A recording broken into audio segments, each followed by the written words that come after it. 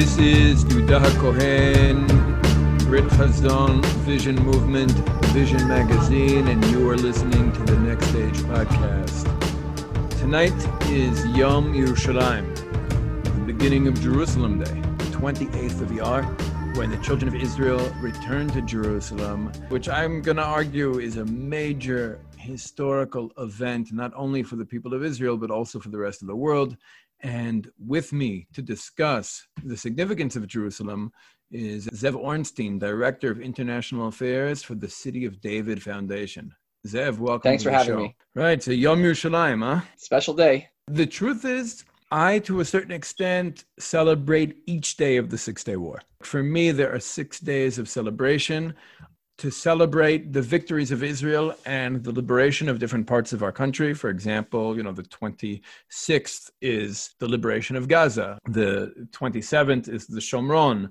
The 29th is Hebron, so on and so forth, meaning there are different parts of our country that we return to, that we took possession of during different days of this war.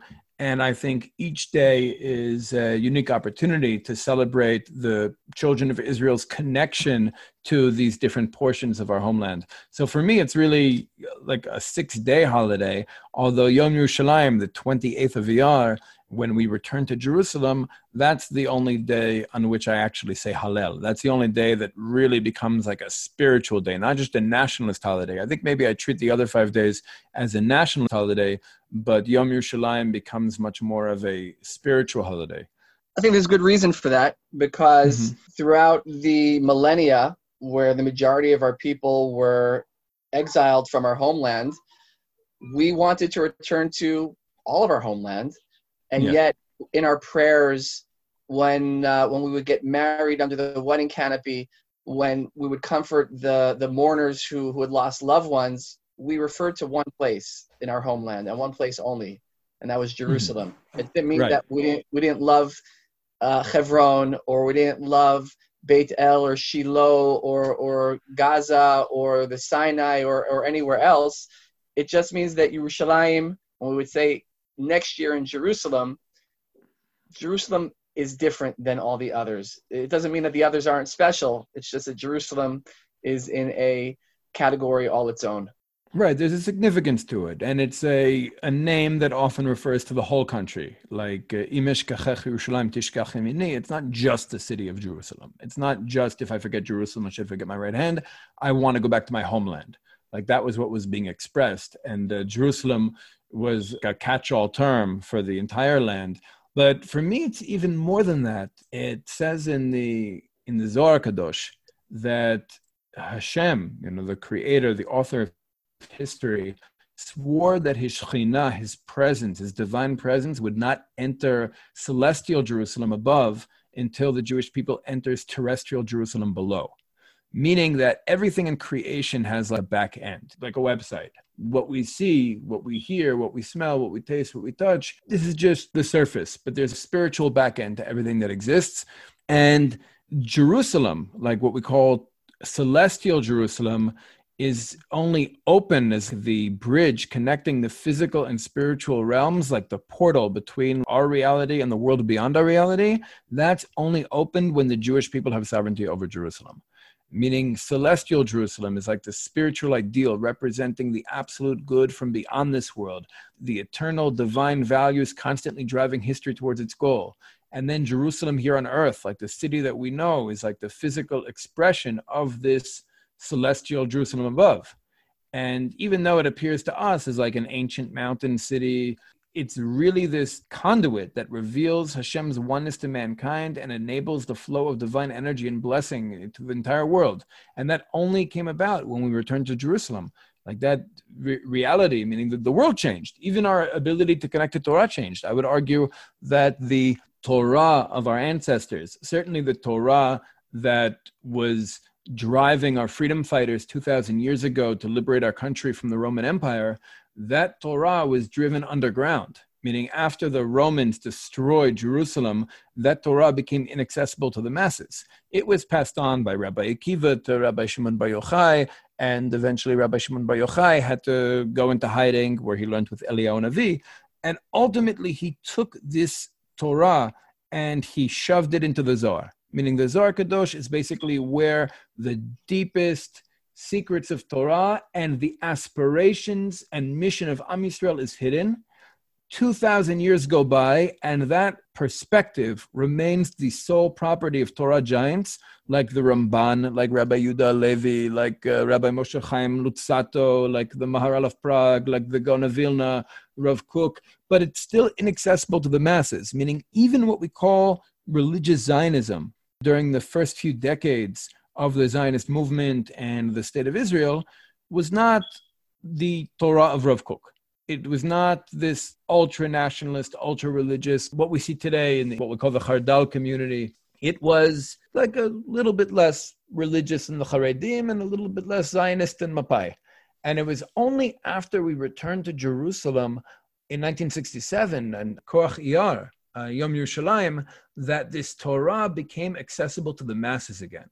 That suddenly institutions sprang up all over our country teaching this perspective, teaching what we could call a mission-oriented Torah that is contextualized in Jewish history and our people's meta-narrative, and is actually, it's not just about these fragmented do's and don'ts, but there's actually a goal to history. The nation of Israel has a unique place in that goal, has a unique function in that broader goal, and sovereignty over our land, specifically Jerusalem, opens up that conduit. For me, it's beyond just a national rebirth. It's this new era of human history that begins with Yom Ha'atzmaut, the day that the nation of Israel came back to life, the day that we went from being a gas form back to a solid again, and then Yom Yerushalayim, where we come back to Jerusalem and the game changes. If anything, I would refer to Yom Yerushalayim as the end of Zionism, like the day that Zionism succeeded.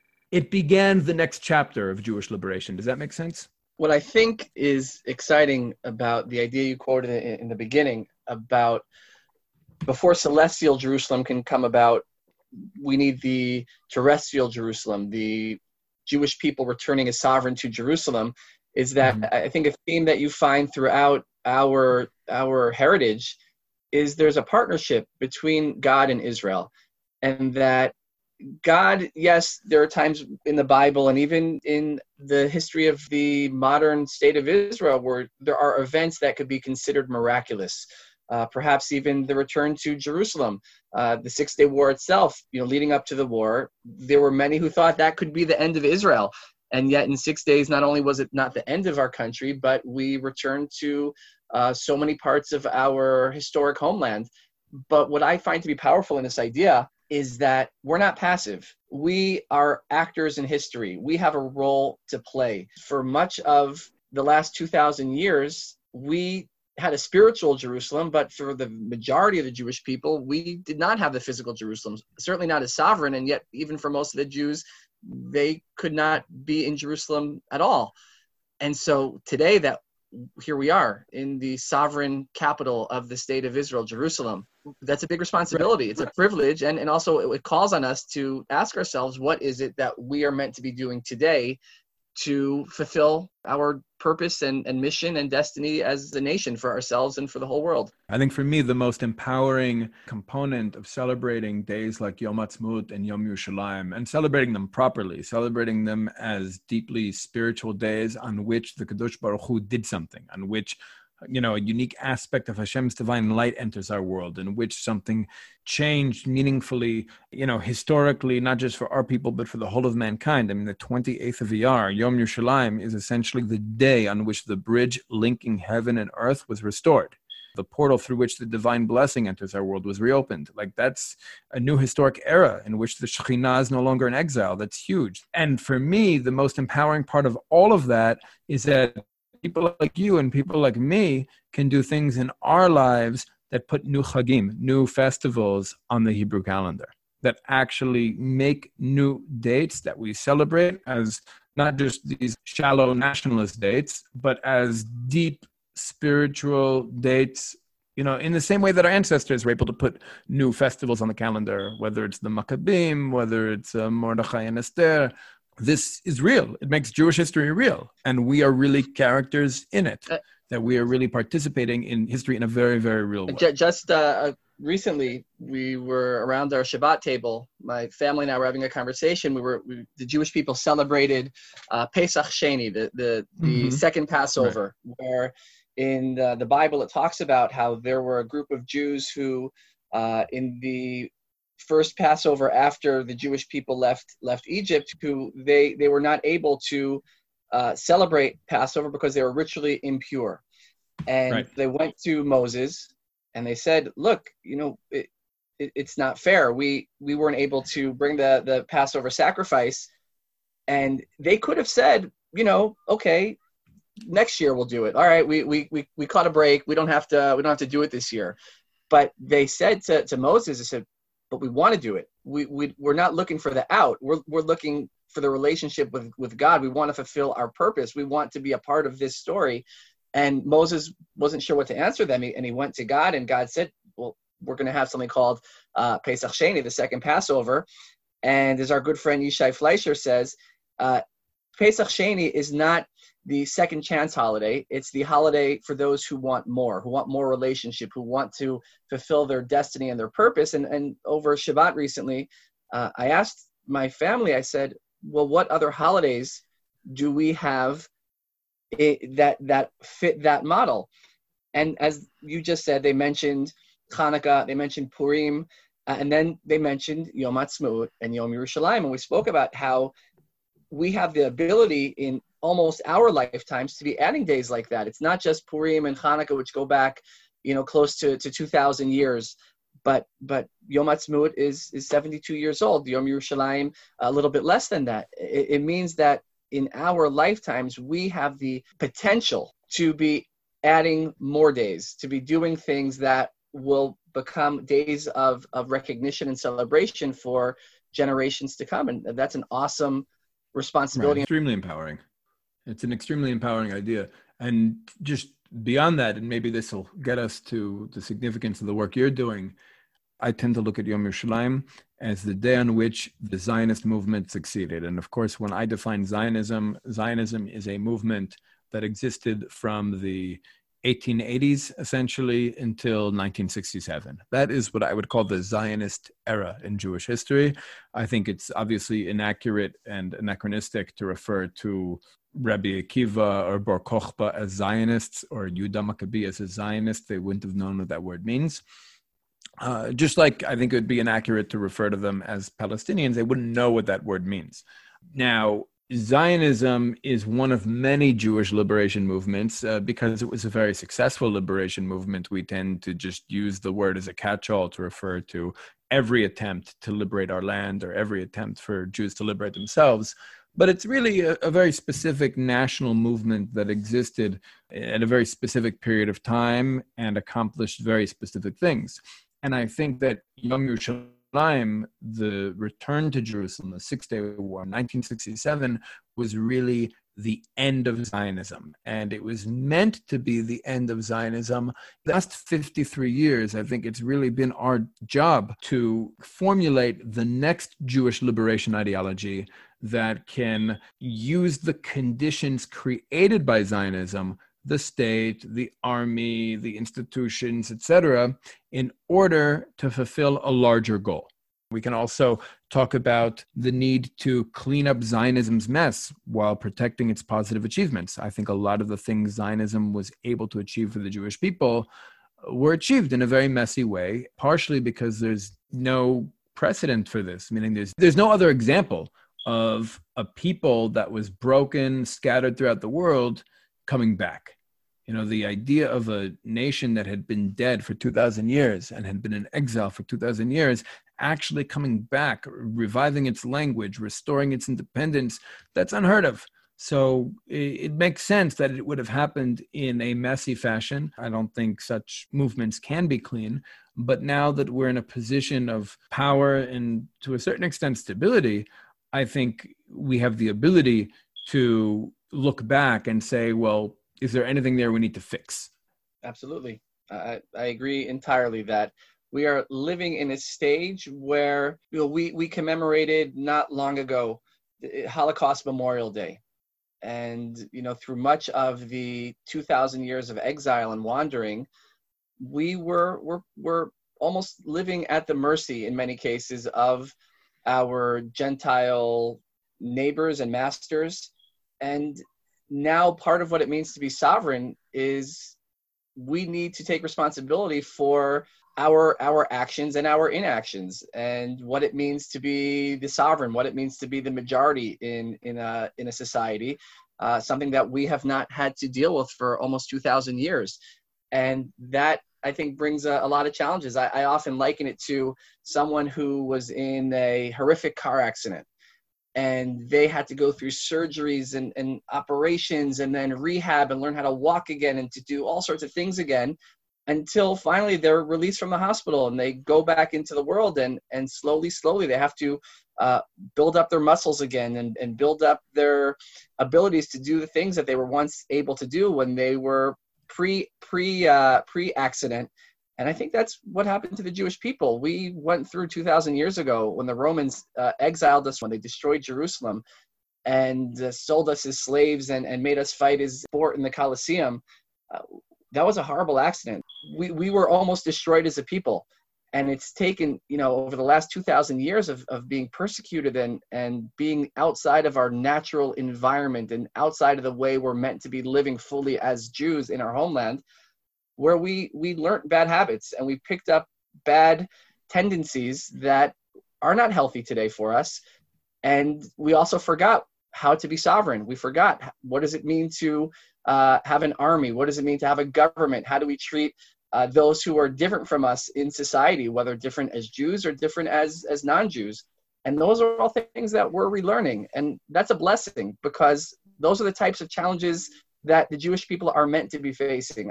I say that outside of the land of Israel, Jews have problems, and inside the land of Israel, we have challenges. Because outside the land of Israel, the Jewish people are largely dependent on whoever the sovereign is to overcome whatever the issues that they may be facing as a community are. But in Israel, as sovereign, we have the potential, doesn't mean we always get it right, but we have the potential to overcome any challenge that we're facing, whether that is a military challenge, a political challenge, an economic challenge, an educational challenge, a cultural challenge. We hold all the tools. It's just a matter of our both learning how to use those tools again and then using them properly, which we don't always do, but it's the biggest blessing that we've had in 2,000 years, that we have the ability and the potential to get it right. And God willing, right, the one conditions day, exist. Exactly. The conditions exist and that's really what messianism actually means. Like I would say that Christianity is not messianic, whereas Marxism is. And I think we are as well. Like the way I would define messianism is the belief that the conditions exist to create a better world. The conditions exist for Am Yisrael to be Am Yisrael right now, for us to be ourselves again, for the children of Israel to be who we're supposed to be, because we are back on our land. We do have the Hebrew language. We do have a sovereign independent state. We do have an army that can defend us. And now we just have to figure out what the content is. Like, what is the content inside? What are the values that drive our society?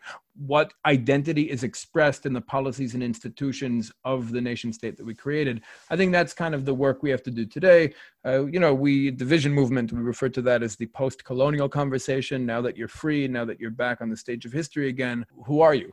Like, you have to figure out your identity. And I think it's more true in many ways for the Jewish people than it is for other peoples who have been colonized and dominated and oppressed, because we were taken out of our natural habitat. We were basically taken into the lands of our enemies who dispossessed us, and we underwent what I would call internal colonization, meaning that we were in the belly of the beast. I don't want to compare oppressions or sufferings, but I think it's clearly a more traumatic experience to spend centuries in the lands of your enemies at their mercy with consistent oppression, although the intensity of that oppression was definitely cyclical. There were ups and downs, but for the most part, consistent oppression that radically changed who we are, how we saw ourselves, etc. There's a lot to unpack. In order for us to get healthy, we need to have some real conversations and undergo healing process now that we're back. And I think all that really kicked off after Yom Yerushalayim. I think when we came back to Jerusalem on the 28th of Iyar, 53 years ago, that essentially signaled the beginning of what needs to be this healing process. And that healing process will, of course, help us to unearth our identity, figure out who we really are.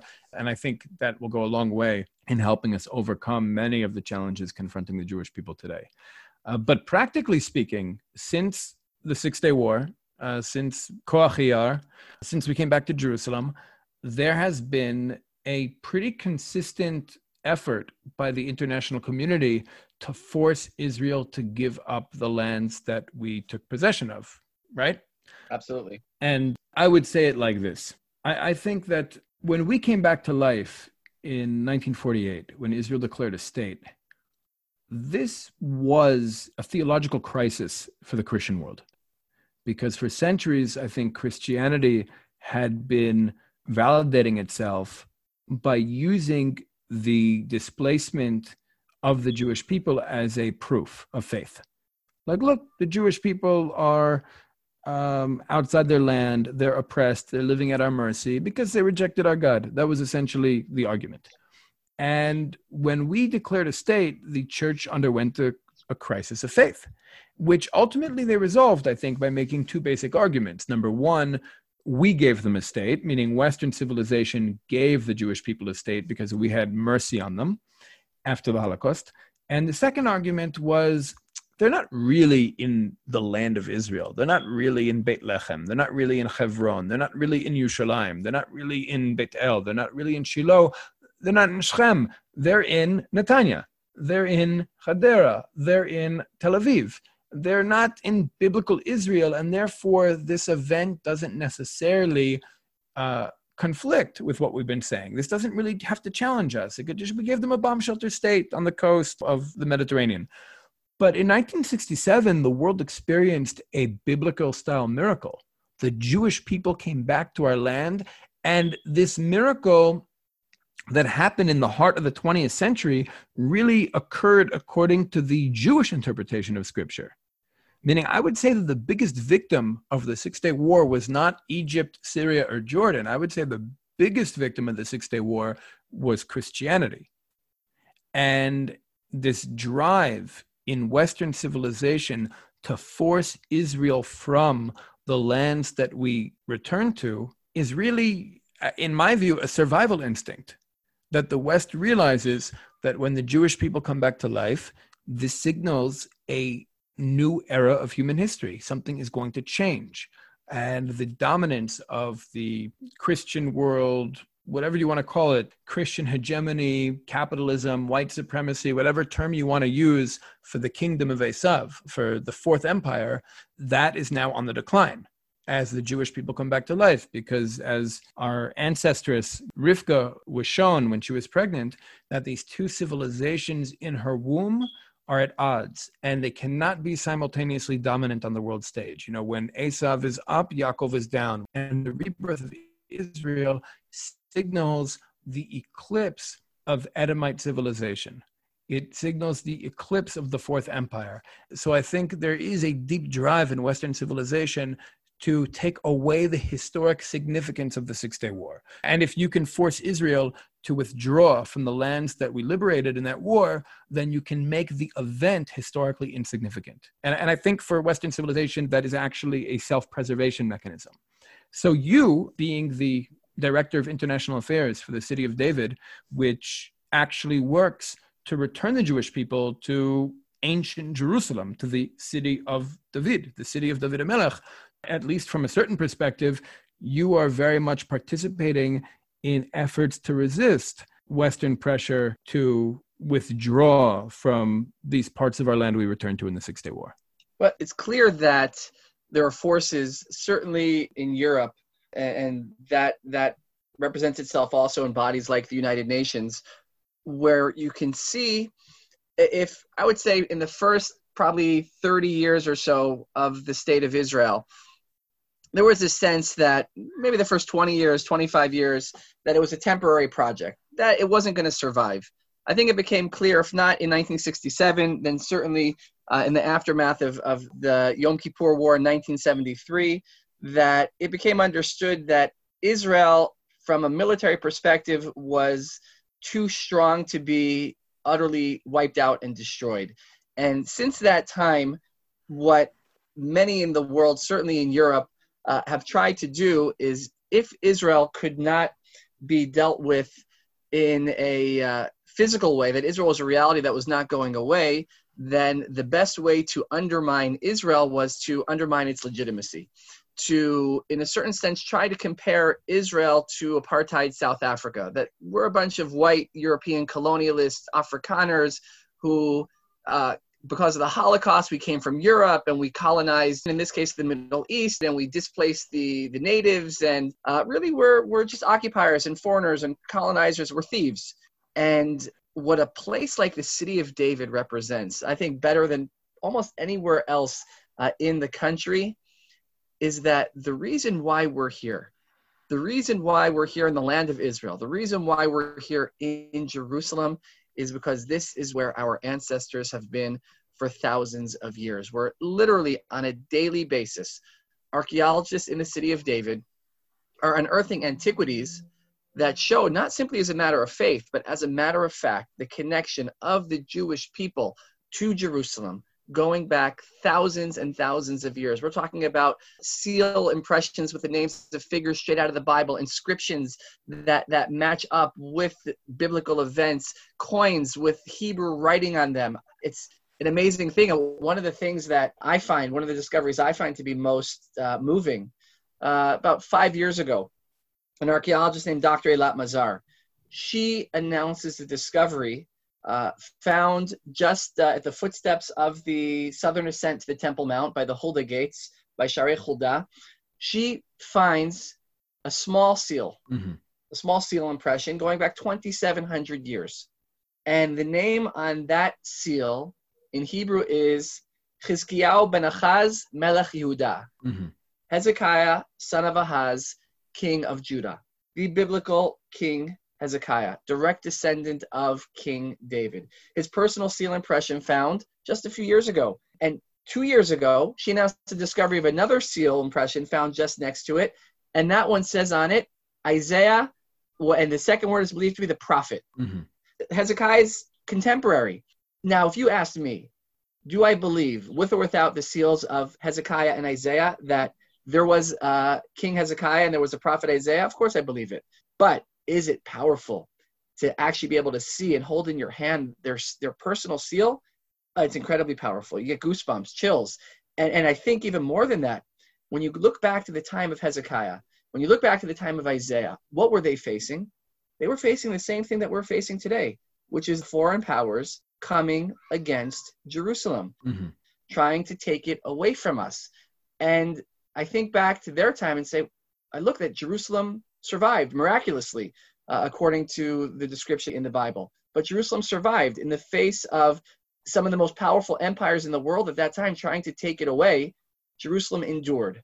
And I look to what we're facing today, and it's the same thing, where you have forces who are trying to take our homeland away from us. And just like our ancestors who were here thousands of years ago, they endured, we will endure also. So specifically, I mean, the city of David is not just about fortifying Jerusalem against attempts to take her from us or divide her, but it's also about returning to our identity. Meaning there is a cultural war in Israeli society. And I think that you're almost fighting on a double front there, because on the one hand, fortifying the city of David and creating a national park there and bringing Jews to live there makes it difficult to divide the city. But it also returns us to our identity and purpose, because there's this cultural war in which those in Israel's westernized ruling class who really just want to see Israel as, you know, an outpost of Western civilization, kind of like a Rhodesia in the Middle East, there's that force, which is a very powerful force, you know, represented by the Tycoonim and by the Supreme Court and by many journalists and academics and politicians, et cetera. It's the majority of wealth in this country is controlled by those people. And the majority of cultural institutions, are controlled by those people.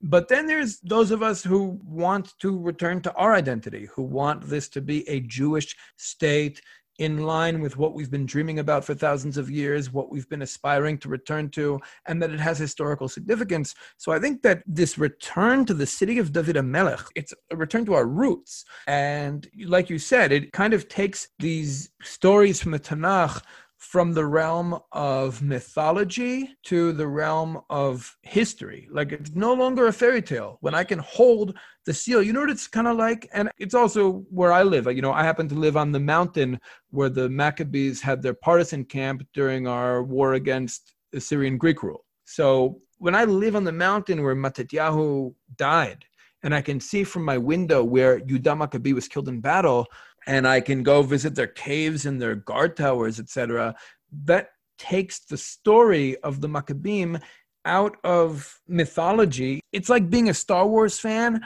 who then visits Tatooine or goes to the Death Star. This is where this happened. I'm now standing where this took place. I'm standing in the home where Luke Skywalker was born, right? That's what it's like. Like, these stories that are so important to our national mythology, so important to our identity, are not only confirmed, but made real, driven home when you can hold in your hand a coin or a seal or a garment or whatever the archaeologists are finding, that not only confirm your story, but show you that you are standing in a significant place of that story. When people think of the wonders of the world, they'll think of the pyramids in Egypt, they'll think of the Colosseum in Rome.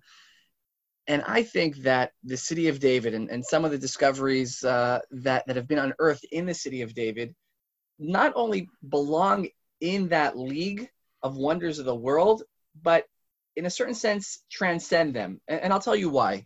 Because if someone goes to visit the pyramids in Egypt, you could say, wow, look at what they built 4,000 years ago, and that's amazing. But where's the Egyptian civilization today? I mean, they've long since ceased to exist. The Egypt of today is not the same Egyptians from 3,000 and 4,000 years ago. If you go to Rome and you see the Colosseum, you say, wow, look at the engineering, look what they're able to do. The great Roman Empire does not exist anymore. And yet when you come to Jerusalem today, it's the same Jerusalem. It's the same Jewish people.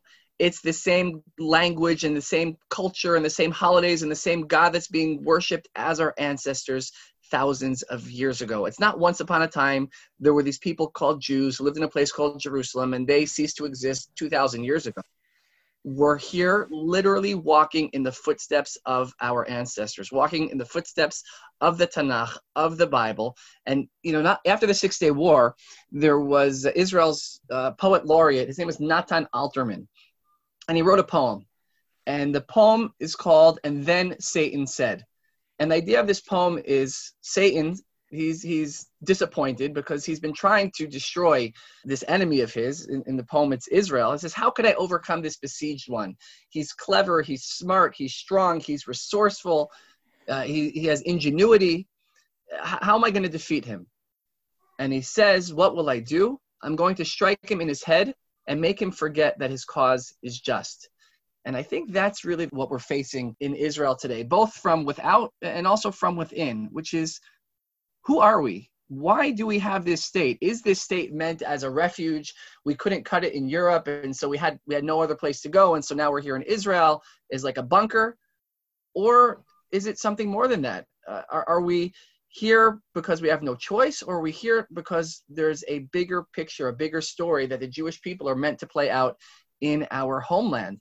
And a place like the city of David, with the discoveries that are being made on a daily basis, lean towards one of those answers, which is we are literally following in the footsteps of our ancestors. We're part of a bigger story. It's not history. It's the continuation of a story. That what people like King David and King Hezekiah were dealing with in their time, we, their descendants, are dealing with today. It's the same. It's an amazing thing because virtually no other people in the world can say that. We can say that if we choose to embrace our history and our identity and our heritage. And I believe that really is the internal conversation that subconsciously is going on within Israel today, which is, who are we? Are we people who are here for lack of choice? Or are we people who have been yearning to come back to our homeland so that we could once again return to our mission and purpose that for 2,000 years almost was on pause? And obviously the ramifications of those different understandings of self lead to different policy preferences. No question. You know, when the British ruled Palestine, they wanted to keep the Arab and Jewish populations at each other's throats so that they can have international legitimacy for ruling here. And it's a very typical British colonial policy. I don't think it's only British, but the British were quite good at dividing and ruling native populations. Now, to a certain extent, I would argue that the more we allow ourselves to be pushed into conflict with Palestinians, the more we invite external pressure to divide our homeland. I think the West is looking, as I said before, for a way to reverse the victories of the Six-Day War.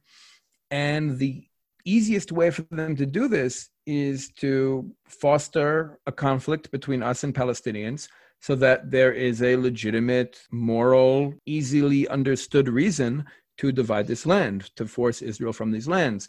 So for me, because I think that it's the very essence of our conflict with the Palestinians that creates international legitimacy for the position of dividing this land and actually disenfranchising us and forcing us to withdraw from the cradle of Jewish civilization, I therefore tend to see us being able to overcome this conflict and being able to unite with the Palestinians as really a key strategy in being able to resist international efforts to shrink our land. I don't think we're going to be able to take the legitimacy of foreign powers to dictate solutions to us away without finding a way to get things right with our neighbors here. And also, I think that from a more divine historical process perspective, I think that at a certain point, we have to ask ourselves questions like, what is the ideal role of a non-Jew in a Jewish society, and try to move towards that. Just like, you know, what is an ideal Jewish healthcare system? What is an ideal Jewish banking system? How does the Jewish army fight wars? I think all of these bigger questions that we're coming back to certainly involves our relationship with Palestinians and Druzim and African asylum seekers, etc. But the question is, and this might be a bit of a loaded question, but to what extent would you say that the city of David has been caught up in this Arab versus Jew paradigm while doing its work? And to what extent would you say that undermines our sovereignty over Jerusalem? So it's interesting because the city of David today, and just to explain for a moment where the city of David is, we're talking about just outside the old city walls, directly south of the Temple Mount.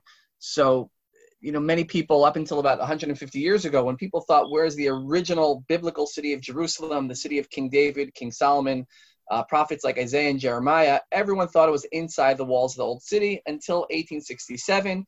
And from that time until today, the city of David, an 11-acre ridge just south of the Temple Mount, has become one of the most archaeologically excavated sites in the world. And it's understood that the original biblical Jerusalem was the city of David and the Temple Mount.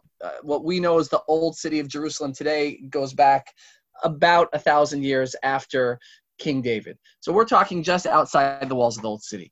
Now, when we talk about the city of David today, it's a mixed Jewish-Arab neighborhood. And what's interesting is that in the city of David, from the beginning, the goal has been for it to be a place where, and I don't want to say this as to come across as a kumbaya kind of thing, but the idea has always been that Jews and Arabs are going to be living together in the city of David, and to have as good relations as possible with our neighbors. And to give an example of what that looks like in practice, just to give a few examples, you know, over the last, if you go back 2-3 years ago, you had what was known as the stabbing intifada or the knife intifada, where there were lots of, in Jerusalem, stabbing attacks in the old city and other parts of Jerusalem. And the city of David was quiet. It's an amazing thing that in a place where you don't have, for the most part, you don't have any armed policemen wandering around the streets, patrolling the streets. People are walking freely, whether you're Jewish or Arab, whether you're old or young. People walk around, and you're not traveling around in armored cars within the city of David or anything like that. And one of the reasons for that is the goal overall amongst the Jewish and Arab residents is to respect each other. It does not mean that politically everyone sees eye to eye, but it means the value within the neighborhood. And I can tell you from the perspective of the city of David and the Jewish residents within the city of David, it is to recognize that every person, Jewish and non-Jewish, is created in the image of God, and to be respectful of your neighbor. It doesn't matter who they are, whether you agree with them politically or not, you treat them with respect. And I think that that's also, on the whole, been mirrored by our Arab neighbors in the city of David, where, again, they have respectful relations with their neighbors. For some of them, what that means is when you have weddings and other life cycle events, they invite their Jewish and Arab neighbors to those events. For others, it means borrowing a cup of milk or sugar from their neighbors. And others, it means when you see them in the morning passing by, you'll nod and say good morning.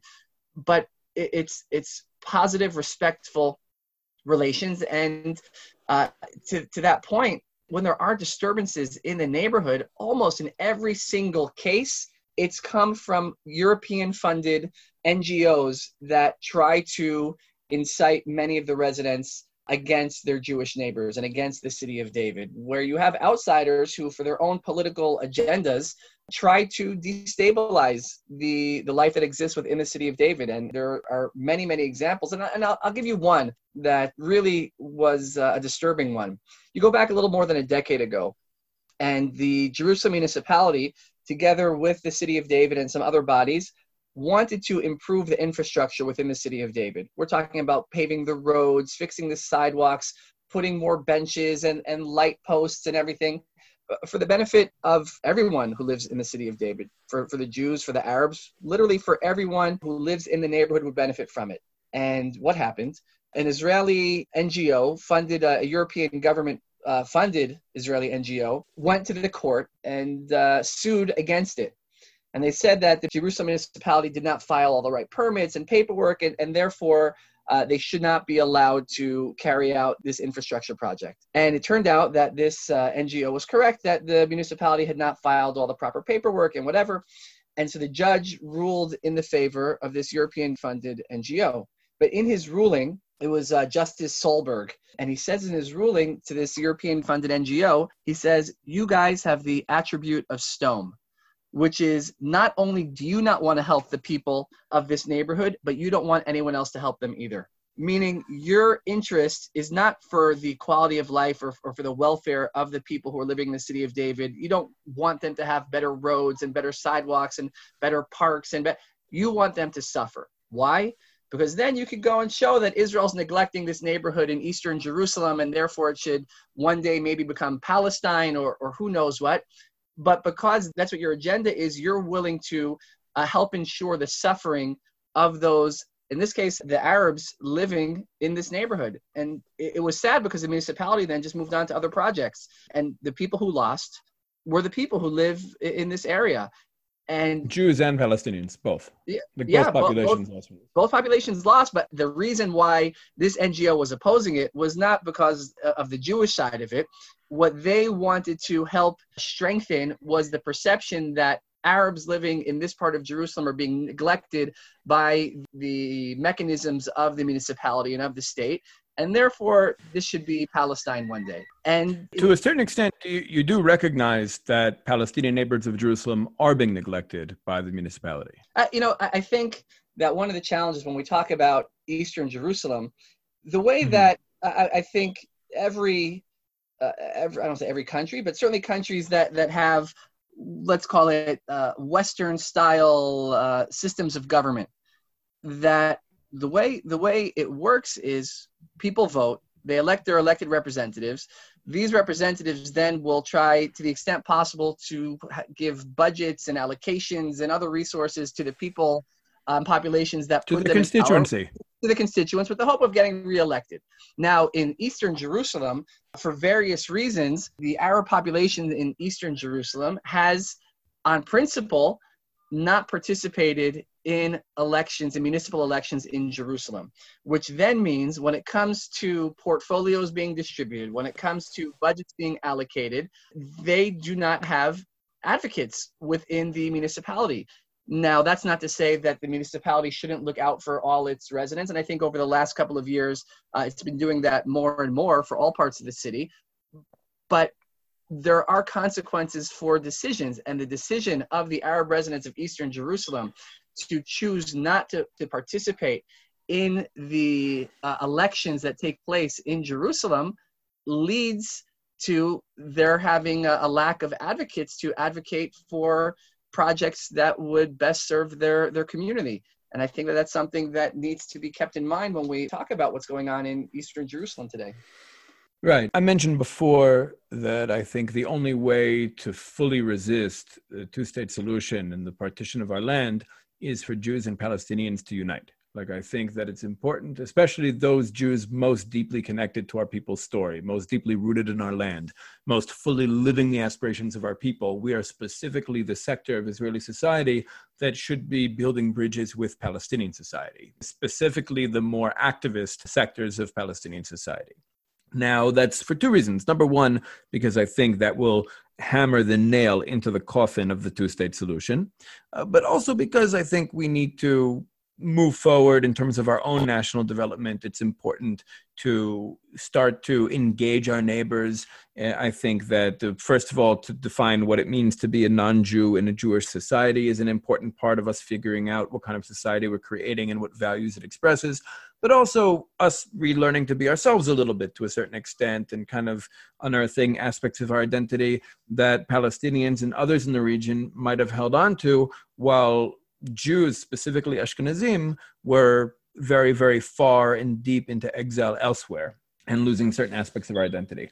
So for whatever reason, whether it's to resist a two-state solution, whether it's genuinely to make peace as a goal of Jewish liberation, to unite with Palestinians, to create Semitic unity as a goal of Jewish liberation, or simply to move forward in incorporating into this already unified national religious sector that I experience myself as being a part of, the universalism, meaning I think that's like the missing element, certainly according to Rav Kook in Orot Tchia Yudchet, that ultimately we need this super camp that unites the nationalist, religious, and universalist powers of the Jewish people into this one super ideology. And I think the missing element is obviously the universalism, and the way we relate to the other in our society and the way we engage Palestinians obviously will bring us closer to universalism.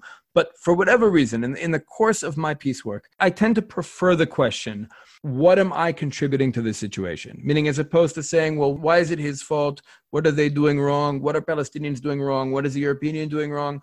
It's important to know what the European Union is doing. It's important to know what the United States is doing. It's important to know what the Palestinian Authority is doing, because in many cases, they really do behave as enemies, and they need to be neutralized in order for Jewish liberation to progress.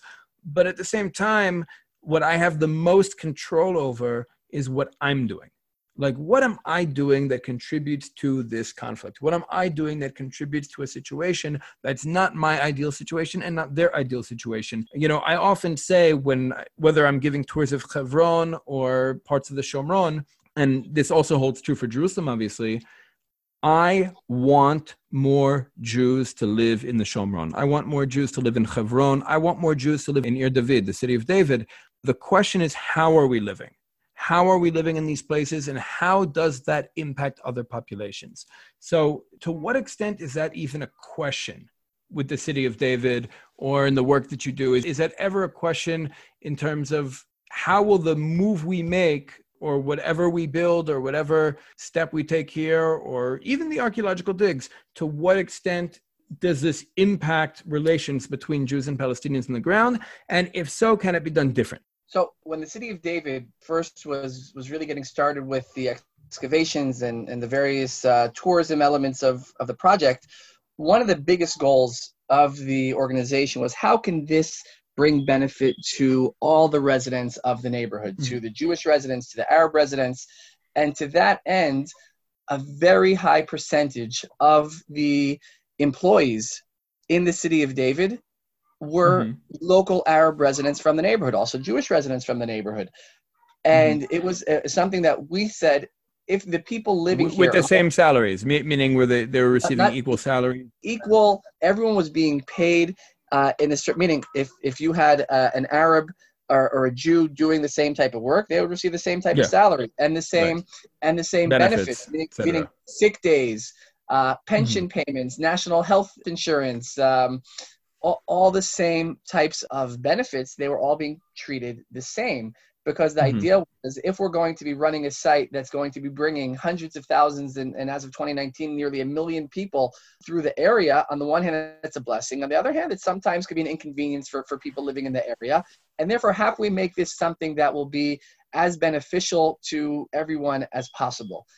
And it worked for many years. That was a model that worked, until you had elements, among them the northern branch of the Islamic movement, that issued a fatwa that essentially told those Arab residents of the neighborhood who were working at the city of David, essentially said to them, you can't work with the Jews anymore. And at first, people didn't really listen. And then cars started getting torched. A couple of legs were broken.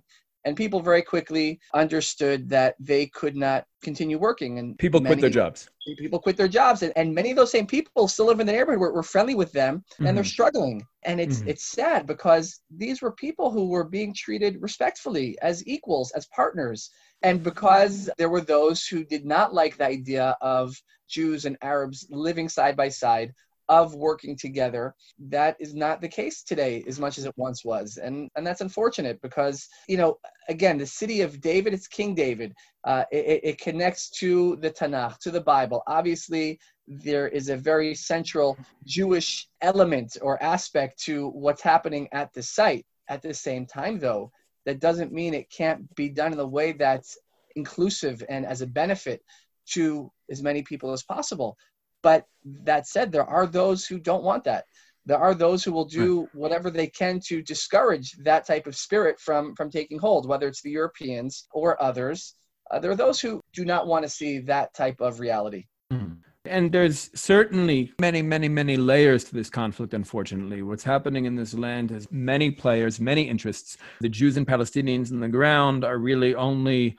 I was going to say two of the parties, but really we're split into more than two, because there's so many different camps within Israeli society and so many different camps within Palestinian society that it would be inaccurate to just say two of the parties. But beyond the Jews and Palestinians, there are so many other parties, so many other interests at play.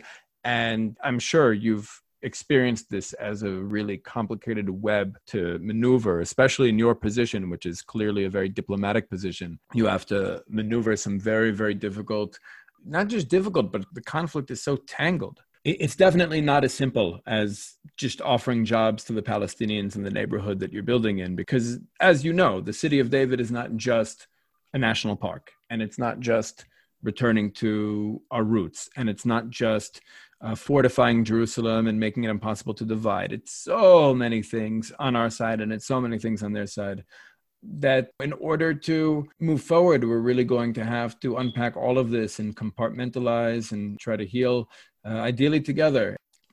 I'll tell you a story. It happened probably a couple of years ago. There was a group that came to visit the city of David from the University of Michigan, made up of deans and professors and some students. And among the students, there were a number of Muslim students in full religious attire. Some of them covered literally, the female students covered from head to toe. And one of them, she says to me, I get you guys have a history here, but why do you need to live here? Why is it so important for you to live here? And so I said to her, I said, you look to me like a person of faith. Is that a fair assessment? She said, yes. And I said, I imagine that you take the teachings of the Quran very seriously. She says, absolutely. And I said, I imagine for you to be able to walk and visit the places where the Prophet Muhammad would have been, where the most seminal events in the Quran and Islam, where they took place, is something that would be meaningful to you. She said, absolutely. And so I said, I understand why a place like Mecca, place like Medina, and even Jerusalem, why those are places that hold deep significance for you. And she said, absolutely. I said, well, the Jewish people are no different. I said, the Jewish people, we are an ancient people. And Jerusalem, perhaps there's no other place in our heritage, in the Tanakh, where our people are rooted any more than Jerusalem, meaning our ancestors were here. And this is where we were shaped as a nation, here in Jerusalem, literally in the city of David. And it's not just because I believe it, but because every single day antiquities are being unearthed, which are showing this is where my people have been living for thousands of years. And so I said to her, I respect your feelings of connection to Jerusalem. I said, I would ask you to respect mine. Just as I respect that you have your heritage and your beliefs that make certain places central to who you are, this is what Jerusalem represents to the Jewish. This is who we are. This is where we're from. This is where our identity was formed and continues to play itself out in the world. And I was actually a bit surprised, where she just nodded almost in respect and acceptance of, okay, I appreciate that answer. I think what she was expecting me to say was something from more of the Israel advocacy playbook of Israel's a democracy and people can live wherever they want and things like that. But I said, we're native people. This is our homeland. This is where we're from. This is where our identity was shaped and formed. And I respected who she was and her beliefs and her faith. And I think she then respected mine and said, okay, I appreciate that. Doesn't mean we're going to agree on everything. But I think when it's framed in a way that one respects the other, but also has respect for yourself, and says, I'm not here because of the Holocaust, and I'm not here because Israel's the only democracy in the Middle East or any other talking point. I'm here because this is where my ancestors have been for thousands of years. I'm not a stranger here. I'm not here because I can't be somewhere else. You know, we found... But not there because of a crime committed against you. Absolutely. Meaning it's not just that our ancestors are from here. I would say this, I often say when people ask for, how do the Jews living in Judea and Samaria understand themselves? My answer is, well, first of all, we're not monolithic. A Jew in Hebron is different from a Jew in Ma'ale Adumim, and a Jew in Yitzhar is different from a Jew in Bet El. But there is an ideological common denominator. I would say that for the most part, the way we're experiencing this is that we're a proud ancient people from this land. We were unjustly expelled against our will. We somehow managed to retain our identity against all odds for thousands of years and actually managed to come back to life. And now we experience the international community trying to displace us again. And therefore, we're doing whatever we can to resist those attempts to displace us. And so far, the best method we found is to populate as much of the territory as possible in order to make it impossible for people to remove us again. That's essentially what's happening. And I think Palestinians are very peripheral to that story. And they actually occupy a unique position where they could be allies or they could be enemies, depending on how they behave and depending on how we relate to them and depending on how much the two of us allow outside actors to manipulate us into conflict with one another. And I imagine that Ir David could be an example of something really positive.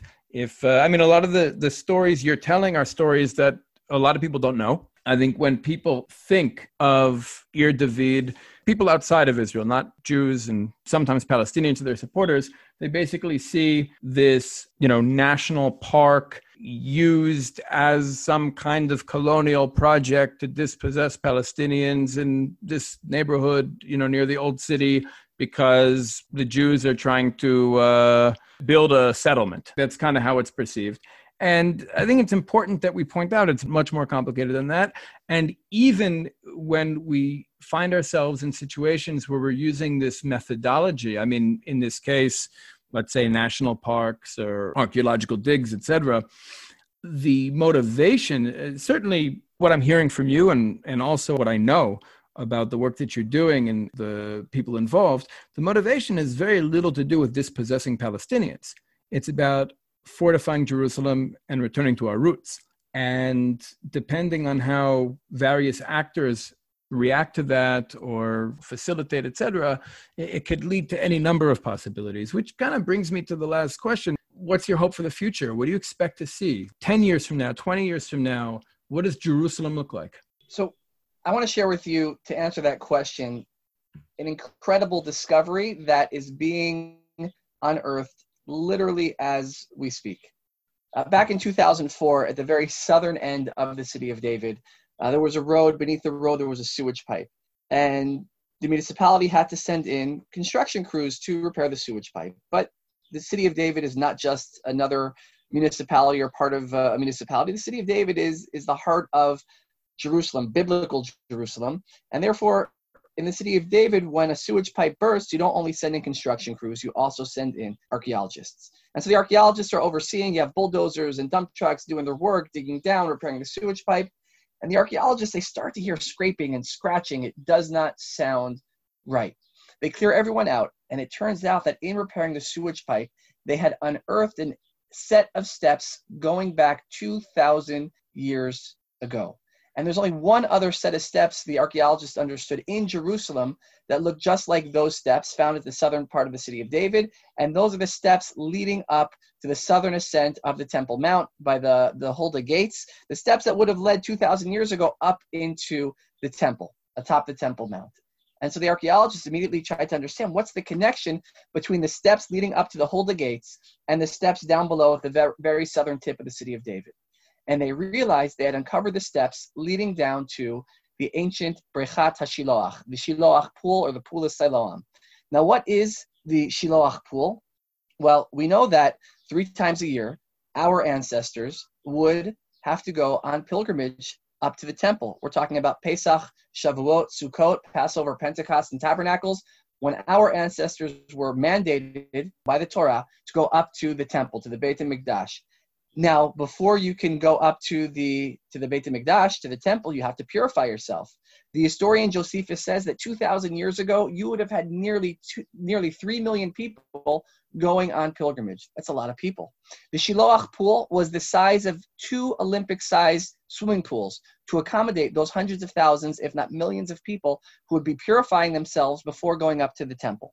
So then the question the archaeologists had was, well, if we know where the Shiloach pool is, and we know where the temple stood on the Temple Mount about a half mile north from there, well then, how did everyone get from the pool all the way up to the temple? And so they widened the excavation, and what they discovered, and what is being literally excavated as we speak right now, is the ancient pilgrimage road. The road, Yehuda, that your ancestors, my ancestors, walked on 2,000 years ago when they went on pilgrimage in purity from the Shiloach pool all the way up to the footsteps of the Temple Mount. This road comes out at the corner of the Western Wall, at the Hulda Gates. This is the road, not a road near here, not stones that look like those. This is the actual pilgrimage road that our ancestors walked on when they went up to the temple 2,000 years ago. And along the road, you see shops and stalls where people would be buying something for a temple offering or other things that they would need for the temple service, maybe a souvenir, maybe a hat, a bottle of water. It's hot outside. And the prophet Isaiah talks about it. Jerusalem will be a house of prayer for all nations. And my hope is, and my dream, and my wish, and my prayer is that 10 years from now, when this excavation, God willing, is completed long before then, where people from all over the world will be able to come and walk from the Shiloach pool, from the pool of Siloam, up along the pilgrimage road through the city of David, coming out at the footsteps of the Temple Mount and being able to celebrate Jerusalem.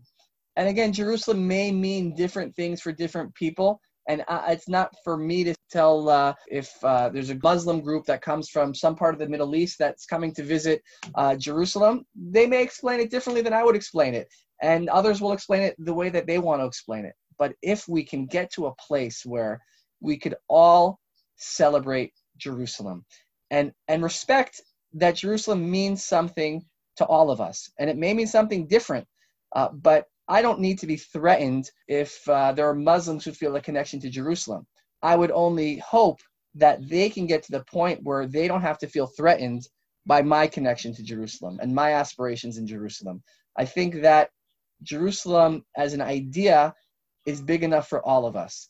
What it looks like on the ground, okay, that's part of the challenge that we spoke about in the beginning of sovereignty, and what are the policies that have to be put into place that will make it work for everybody. But that's my hope, that people will be able to come, walk along the pilgrimage road, walk in the footsteps of our ancestors, understand what Jerusalem was, understand what Jerusalem is, and God willing, what it can be one day, and to fulfill that vision of it, bring a house of prayer for all nations, a place that will unite and not divide. The trick is just getting from where we are right now to that. How do we go from the narrow Jewish nationalism to the Hebrew universalism? Jerusalem is obviously central to that. Zev Ornstein of the City of David Foundation, Director of International Affairs, thank you so much. Let listeners know where they can hear more from you, where they can see more of your work, how they can come and take a tour with you maybe. What website should they be going to? You can go to the City of David website, cityofdavid.org.il/EN. You could find us on Instagram. You can find us on other social media, Facebook, and you can find everything about the City of David there. Great. Zev, once again, thank you so much for joining me. This is Yehuda Cohen, Brit Chazon, Vision Movement, Vision Magazine, and you are listening to the Next Stage podcast. I'm wishing all of our listeners a Yom Yerushalayim Sameach, and of course, you can check out the show notes at visionmag.org/thenextstage27.